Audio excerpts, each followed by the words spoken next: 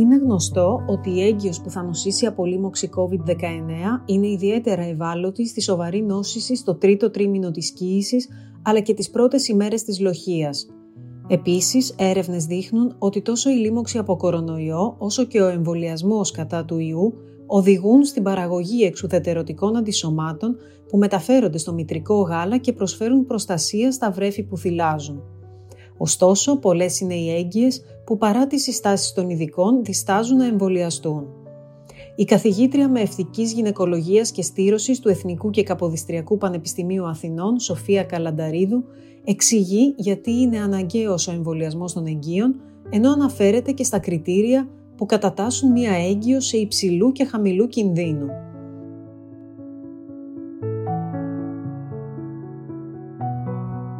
Κυρία Καλανταρίδου, πόσο κινδυνεύει μία έγκυος? Η έγκυος γνωρίζουμε σήμερα ότι έχει μεγαλύτερο κίνδυνο σε σύγκριση με γυναίκες αντίστοιχης ηλικίας αν νοσήσει από τη λίμωξη COVID-19, να νοσήσει βαριά, να διασωληνωθεί και δυστυχώς και σε κάποιες σπάνιες περιπτώσεις να καταλήξει. Προφυλάσσει ο πλακούντας το έμβρυο? Το έμβρυο στις περισσότερες περιπτώσεις ευτυχώς είναι προστατευμένο και στις δικές μας σειρές ασθενών που είχαμε στο Αττικό νοσοκομείο, στις γυναίκες που χρειάστηκε να διασωληνωθούν όταν το μωρό γεννήθηκε ήταν αρνητικό για τον κορωνοϊό. Όμως σε κάποιες περιπτώσεις, σε ένα ποσοστό 2 με 4% μπορεί να περάσει τον πλακούντα ο ιός και να προκαλέσει μεγάλα προβλήματα. Το κύριο πρόβλημα είναι ότι κάνει θρομβώσεις, ακριβώς όπως κάνει θρομβώσεις και στα άλλα όργανα και έχει γίνει γνωστό αυτό. Και έτσι στην Ελλάδα είχαμε 4 μωρά που είχαν έναν ασφυκτικό θάνατο, καθώς ο πλακούντας τους προσβλήθηκε από αυτό που έχει ονομαστεί διεθνώς πλακουντίτιδα COVID.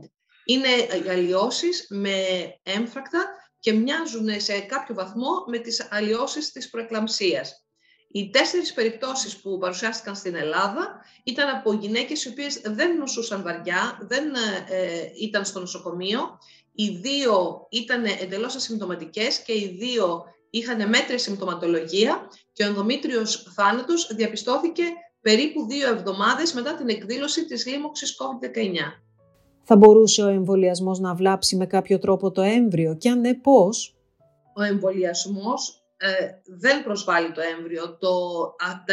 Τα εμβόλια τα οποία έχουν εγκριθεί και συστήνονται στις έγκυες είναι τα mRNA εμβόλια και τα οποία, το στοιχείο αυτό το οποίο είναι αντιγονικό διαλύεται μέσα σε λίγη ώρα.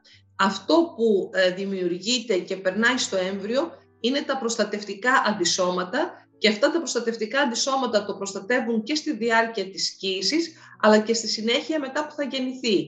Επίσης ξέρουμε ότι κάποια αντισώματα περνάνε και με το θυλασμό, συνεπώς όταν μια μητέρα έχει εμβολιαστεί προστατεύει ολαπλώς το μωρό της.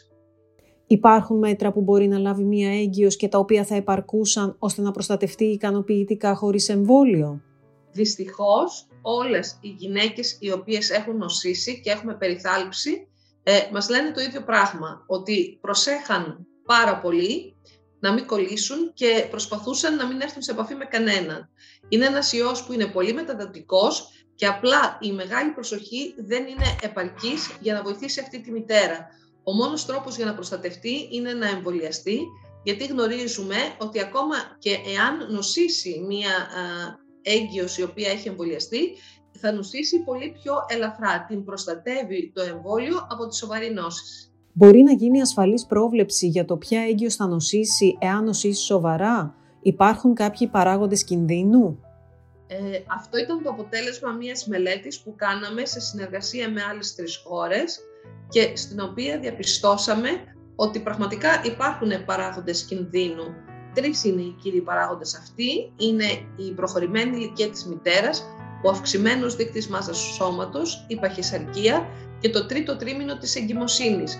Για κάποιο λόγο που δεν γνωρίζουμε, οι έγκυες είναι ιδιαίτερα ευάλωτες στο τρίτο τρίμηνο της κύησης. Επομένως, αν μια γυναίκα τα γνωρίζει αυτά, μπορεί πιο εύκολα να πάρει την απόφαση να εμβολιαστεί.